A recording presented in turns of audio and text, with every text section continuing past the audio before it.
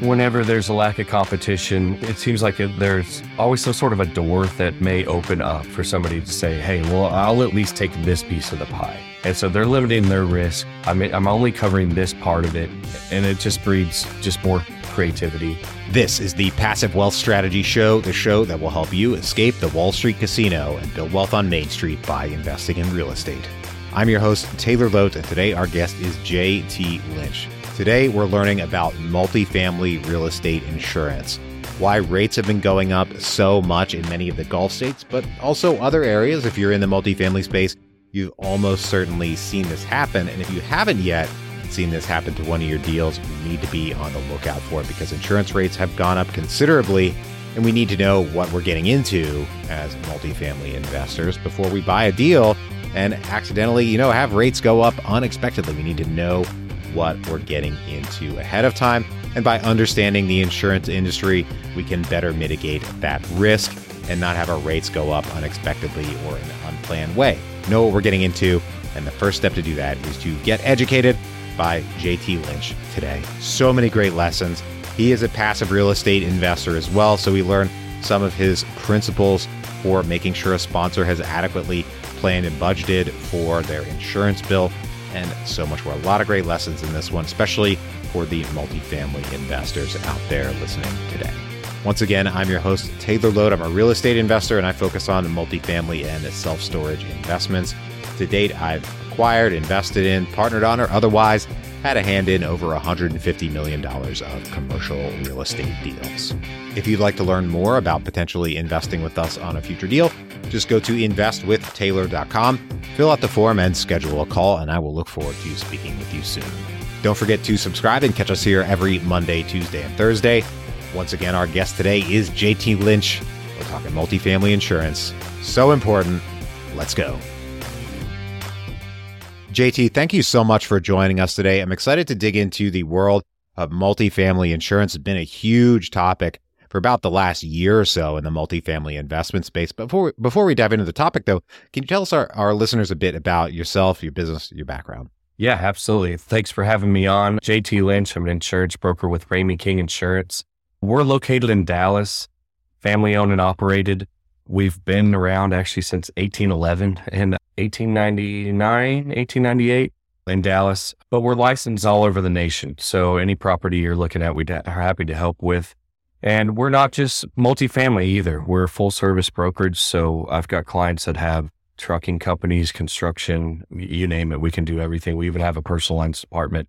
But for the past 35 years, we have specialized in multifamily insurance. I don't even know how. It's just a niche that my boss got into, and it is a crazy niche to be into. There's not many brokers that are in it, and there's not many carriers that are willing to write multifamily, depending on where you are. So it's a good niche to be in. It's challenging, and I love the real estate aspect myself. So I'm a passive investor too, and learning a lot as I go. So awesome, great. So insurance has been a big topic of discussion, like I said, for the last year or so, but rates really started going up in a lot of the Gulf states.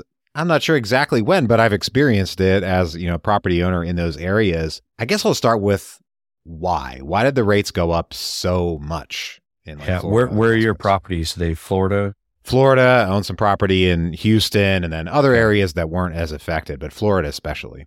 Yeah, there's several reasons, but one of the biggest is natural disasters. So the storms that we've seen lately, those are going to drive up premiums.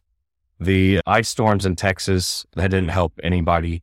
And it was interesting because the damage from those, one particular incident or one property, really wasn't a ton of damage. Broken pipes, that's not like a flood or something like that. But when it affects the entire state and everybody has broken pipes, and plumbers are coming from New Jersey, and this really happened. Plumbers were coming from the Northeast with their materials to help out. Yeah, that's a big problem. And the state is huge, so that's a lot of claims to be made, right? And whenever hurricanes occur, lots of claims are going to be made there as well.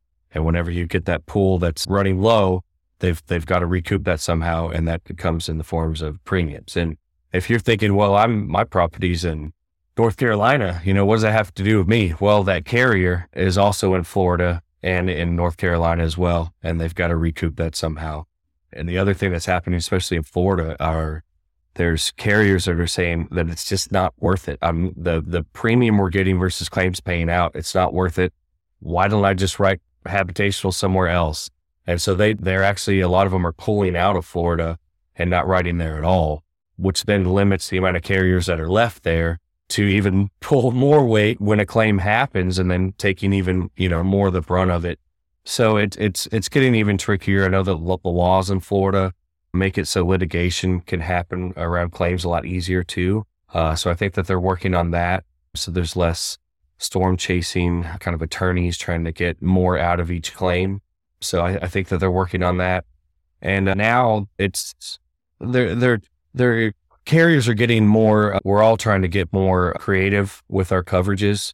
So you'll have one carrier, because appetites are changing a little bit, you'll have one carrier that'll say, I'll write the property, but I won't write the wind and hail, right? But my lender requires, I need wind coverage, right? I'm on the Gulf, I'm in Galveston, whatever. Well, we'll go to another carrier that will write wind only. And then we'll go to another carrier for general liability, another one for umbrella, and we'll get creative that way. And I was just on the phone with an underwriter, and a lot of people in Florida now are going to one carrier for property only minus wind, and then going to Citizens, which is kind of a government-funded carrier for their wind coverage, but they don't include loss of rents or business income coverage. So now other carriers are saying, well, there's money to be made now. I'll cover at least, the loss of rents. And so now there's even another layer coming in. So it is going up, but I think that as long as there's not any huge natural disaster that comes here shortly, I think that things are going to get more creative and kind of balance themselves out a little bit more. So interesting. Okay. So yeah, it's a big problem, but as long as there's money to be made, then firms will step in, and that's how, capitalism works. That's the whole idea here, but it's definitely concerning when we start talking about lenders pulling out of areas like Florida, reducing competition. Is there a risk of getting to the point where there's, one or two players in terms of the carriers in the state of Florida, so that there's effectively so little price competition that, the rates just continue to go up and up and up? I mean, it sure looks like it was going there, at least for a while. But like you said, whenever there's a lack of competition, it seems like there's always some sort of a door that may open up, for somebody to say, hey, well, I'll at least take this piece of the pie, right? And so they're limiting their risk. I'm only covering this part of it, and it just breeds just more creativity, I guess. So I don't know if we'll ever get there. I don't know if the Florida government will allow that either. So they may have to do some things to protect themselves. But also, if you've got a property that's right on the coast that's just getting slammed by hurricanes all the time, you've got to do some things on your own too. I mean, right now, your named storm deductible is going to be 5 or 10%, depending on where you are. That you're self-insuring at that point, right? So you've got to do some safeguards to your property whenever these storms are coming in, so that you're not taking these losses. And the more people are doing that and just get in the habit of doing that, and I feel like that was kind of what people did. I don't know. My mother grew up in Corpus Christi, Texas, and she told me stories just about everyone boarding up their windows like crazy, and it's just all these things that they used to do. And now it just seems like people just leave, So maybe it has more to do with that as well. The other thing that increased premiums is the increased cost of construction and inflation, just building materials, right? And so when you had a property that at replacement costs was $80 a square foot, and maybe you've had that property for 8 years and it's kind of grandfathered in, haven't changed it or anything. Well, now replacement costs, depending on where you are, could be 110, 120, maybe more per square foot. Well, Taylor, when you get a loss, you make a claim and you're only insured at $80 a square foot, and it's actually 120 to rebuild it.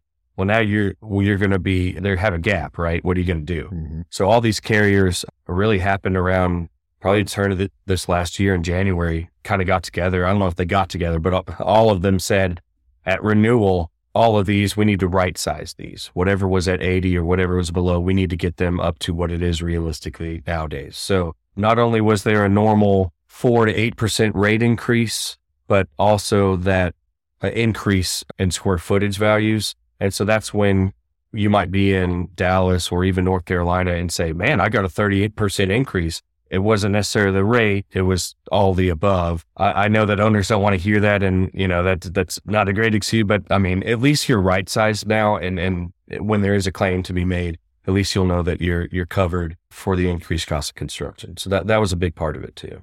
Okay, interesting. It's surprising to me. I was just thinking about this the other day, that it's surprising that we don't really see headlines about this. And I would imagine that this increase, just say stick with the state of Florida or what have you, this cost increase in insurance has got to be hitting homeowners, owner occupants as well, right? And I would expect that to be like national news. Maybe I'm just missing these headlines, but I only hear about it from other investors. I don't hear about it on the news. Well, I guess if you watch some of these insurance headlines like I do, you would see it. But no, I mean, it's hitting residential as well. I know my insurance has gone up. Heck, even your personal auto insurances are going up as well. So yeah, I think it's out there. Less people are talking about it because of all the other stuff that's going on.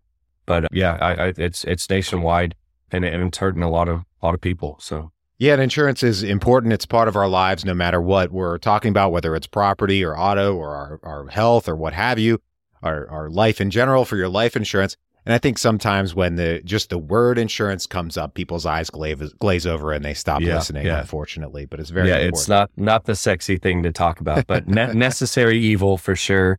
And yeah, talks like this, I never like to get into the weeds about coverages or anything like that. And always welcome to talk with anybody about that. But that's when you really see their eyes glaze over and talk about different limits and things like that. But really, the state of the market, where it is, where it's going, things to look out for, those are the things I like to talk to investors about the most. Absolutely. So for our listeners out there who are considering or looking at passive investing and multifamily, you passively invest in deals and you have this expertise in insurance, what are some things that they can think about to make sure that the operator has really thought about, the insurance rates? If they're buying a building, they're hopefully not going to have a premium that's, twice what they underwrote or what have you. What are some steps that passive investors can take to hopefully mitigate those risks in their deals? Yeah, I'd want to see their underwriting if available, to make sure that they do have a correct number in there. I've seen a ton of times where someone's underwriting a deal, but then they, pencil in $400 a door for insurance because that's what the OM says. Well, the OM, I don't think the broker is necessarily trying to deceive you. At least I hope not. I just think they don't know. They honestly don't know what it is. They heard a number, $400 a door, and that's what they put there. So I would want to see their underwriting if you could, just to see what they've got there, especially if you're around the Gulf. We've seen stuff in Florida right now that's, $1,200 a door. That's not unheard of. I've seen stuff that's $2,000 a door, even more. So if something doesn't sound right and it's in Florida, I would start asking questions, right? And I always tell people this, I'll get asked all the time, so I shouldn't buy in Florida. No, it doesn't mean that at all. Just know what you're getting into and underwrite properly. If it's a great deal, it's a great deal. Even at $2,000 a door, who cares? Just pay, plan for it and know what you're getting into, and then you'll be fine, right? How do you know what it's going to be? Well, one way you can do it is you can contact me. I will give out a free insurance estimate before you even submit an LOI. So just send me an email with the rent roll, the T12, and the OM. And based on like-kind properties I currently insure in the area, I'll send you a free estimate. We've been doing this so long, a lot of times I might insure it already. I've insured it in the past. I know the owner, I know the brokers. I've already looked at it probably for another buyer. So just send it to me and I'll get you a lot closer than that T12 and OM will be. And yeah, if the GP hasn't done something like that, then yeah, I would encourage them to, for sure. Yeah, absolutely. If that's available, that's fantastic. So there's the topic of insurance being more expensive than, we thought it was going to be. What about a property just turning out to be uninsurable for one reason or another, based on location, age, the details of the property, whatever. There's a lot of things that can go wrong. What are your thoughts about that? Do you run into that very often, especially in larger syndication deals? Yeah, I wouldn't say uninsurable, but there are some things that make it extremely challenging.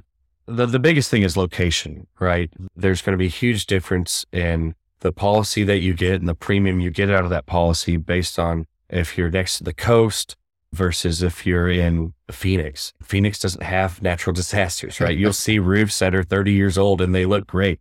because nothing happens out there. So premiums are really low. I don't know how insurance guys survive out there because premiums are so low. So just think about the storms and natural disasters in that area that could occur and the risk there. Obviously, closer to the water, closer to the Gulf, there could be more risk.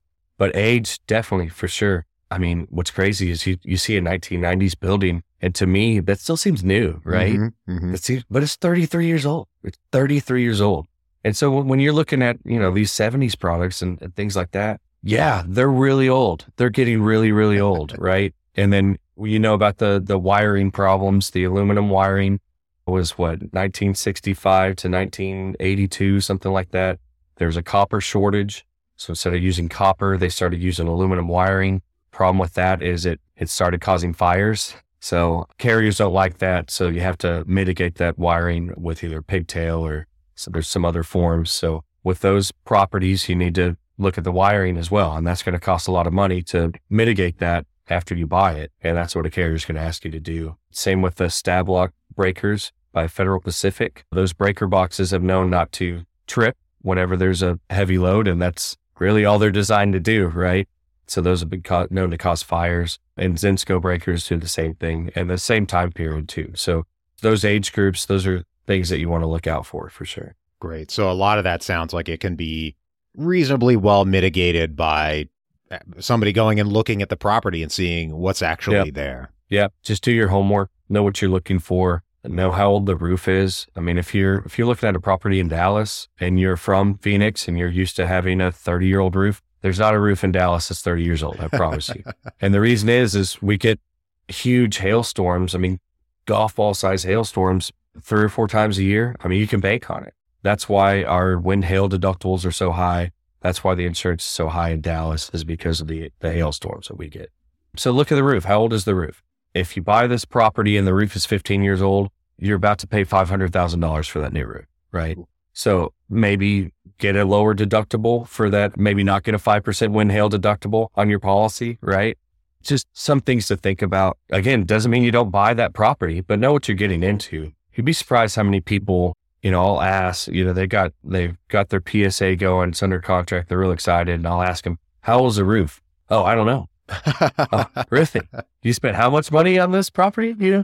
But they know everything else about the property. They've got the spreadsheet they've gone over 1,000 times. But yeah, it's like, well, what kind of roof is it? I don't know. It's like you don't even know if it's asphalt shingles. Like, yeah. So sometimes it's as easy as just open your eyes. Is it a nice neighborhood? Well, I don't know. Would you go there in midnight with your wife? Oh no, definitely not. Okay, probably a high crime area. Doesn't mean it's bad, but know that there could be a higher general liability rate. And you need to maybe increase security, get cameras, better lighting, things like that for your tenants. So things like that may seem obvious, but there's so much to know. There's so much to know when you're underwriting that some of these obvious things maybe might not be so obvious. So 100%. Yeah. We love learning about the things that might be obvious, but might also, not be if you're not in the know.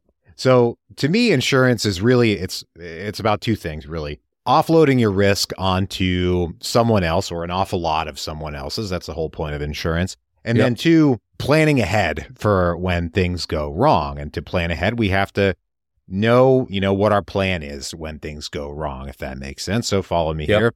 I'm going somewhere with this, I promise. What are a couple of things, 1-2 things that in the multifamily space, when people go to make a claim on their insurance and they find out, I thought I was covered for this, and it turns out, nope. What are some things that people find out that they're ultimately not covered for, that because maybe they didn't understand their policy or, whatever, a million reasons, but what are some of those things? I'm trying to think. I think the biggest thing is people don't understand how their deductibles work. So maybe they have a kitchen fire, right? Which sounds really scary. Maybe looks really bad, right? And there's smoke damage and the surrounding units. And I'll have clients that say, hey, they've got a kitchen fire, I need to make a claim. Okay. Is everyone okay? Did the authorities get called? Yeah. Property management. We got to write up. This happened a week ago. Okay. How much damage was there? Oh, it's bad, JT. It's so bad. Okay. Did you have a contractor tell you how much damage there is? Oh, no. Well, get an estimate first. Well, why? Because your deductible is $25,000. So if your, all other perils deductible is that high, and say there is $25,000 worth of damage, well, we're not making a claim, right? You're not going to recoup anything. Taylor, even if it was $30,000 worth of damage, are you really wanting to recoup $5,000 and have that on your ledger for the next 5 years? Probably not, right?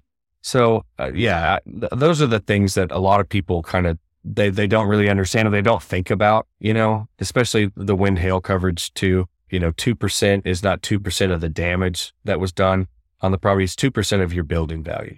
So if your building value is $16 million, it's 2% of that, right? So it's not 2% of the damage that was occurred. It's 2% of that. It's a grand, I think. Yeah, right. So you're not going to make a claim because your fronts or whatever blew over, right? That was a wind damage. You're not going to make a claim because carport fell down, probably, right?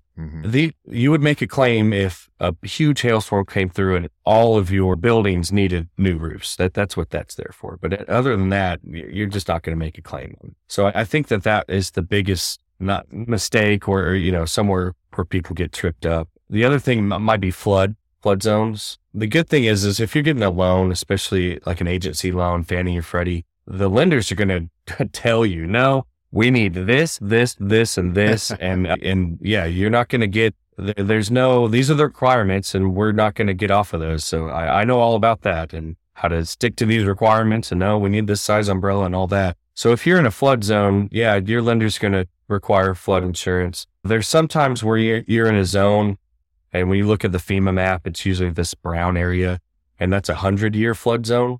So you'll talk to the owner and go, no, I'm not in a flood zone. I've been here for 25 years. It hasn't ever flooded. Well, it doesn't mean that it did flood there in 25 years. It doesn't mean that it will flood there next year. But within 100 years, it will flood is what they're saying. So those are things that I would look at too. Does that mean that if your lender's not requiring it, do you have to get it? No, but maybe you should, right? It's your asset. You're spending a lot of money on it. In a 100-year flood zone, that's not near as expensive as in these other zones. So I have clients that they want to be protected the best that they possibly can. And then I've got others that they're like, let it ride. I don't care. Let's get it as cheap as possible. It's a gamble, whatever. Most of my clients are somewhere there in the middle. They want to be affordable, but protected. So it's kind of funny how to weigh those risk tolerances. But those are the biggest things that I could think of. Great. Awesome. Right now, we're going to take a quick break for our sponsor.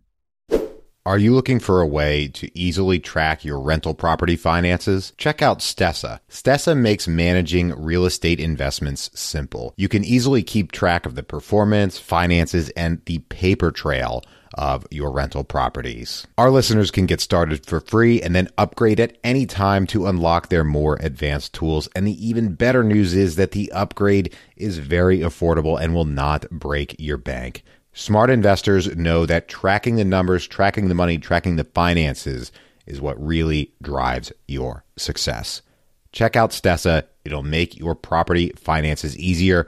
Just go to escapingwallstreet.com, scroll down to the Stessa logo, and get started for free.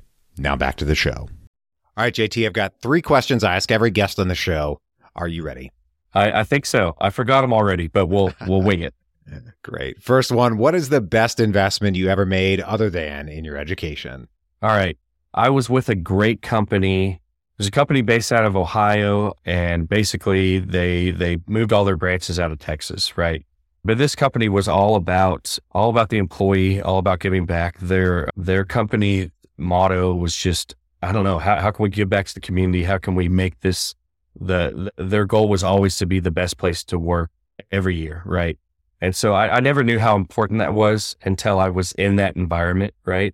And then when they left, I didn't want to move to Ohio. So luckily I got a good severance, and I knew the kind of company that I wanted to be with. I didn't want to be with a huge corporate company that didn't really care about you. And I knew that I needed that camaraderie and that type of atmosphere.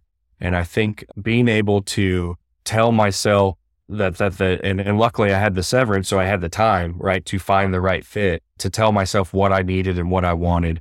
That's the best investment that I've ever made. Nice. So we had the best investment. Now we go to the other side of that coin, the worst investment. What is the worst investment you ever made? Man, worst investment I've ever made. That is a great question.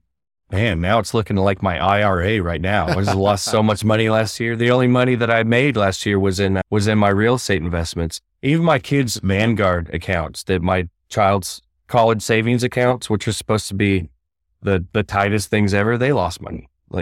So I don't know. I guess I'll say that for now. I don't know anything about the stock market, but I do know something about real estate. So I'm actually doing a self-directed right now. I'm in the middle of it, just moving more money over. And my wife's like, well, just be careful. You got to retire one day. And it's like, well, this is retirement. It's the same thing. And I know more about this, and it's a tangible asset that's not going anywhere. And I know these clients, and so it seems safer to me. So yeah, I'll say IRA. Gotcha. My favorite question here at the end of the show is, what is the most important lesson you've learned in business and investing? Business and investing, it's all about relationships, all of it. Multifamily is huge on relationships. And you know this. It's really weird because it seems like one big happy family. Everybody is really willing to help you learn, help you grow. And the more you give, and we were talking about this a little bit earlier, the more you're able to give to the next person, it'll come back to you tenfold. So if you're at an event or conference or something like that, don't look for, and it's hard to do, but don't look for what I need from this event or from this person that I'm meeting for the first time. Look for what I can help them with, right? Because if I can help, connect them with Taylor for this podcast to meet new people, or somebody, an attorney or whoever, they'll remember that. And they'll remember, oh yeah, JT Insurance, yeah, he helped me connect with them, and it comes back tenfold. So yeah, I think, yeah, that's definitely it. Absolutely. I think people in the real estate industry seem to understand that principle quite a bit more than folks in other industries. I'm not really sure why, but that definitely seems to be the case. I don't know why either, but I guess because there's enough to go around. It's competitive, but not, it's really interesting. But yeah, I'm extremely glad to be a part of it. Awesome. Well, JT, thanks so much for joining us today, sharing all these lessons. If folks want to reach out, if they want to get in touch, if they want to learn more about what you're up to or anything like that, where can they track you down? The easiest way is jtlynch@rameyking.com.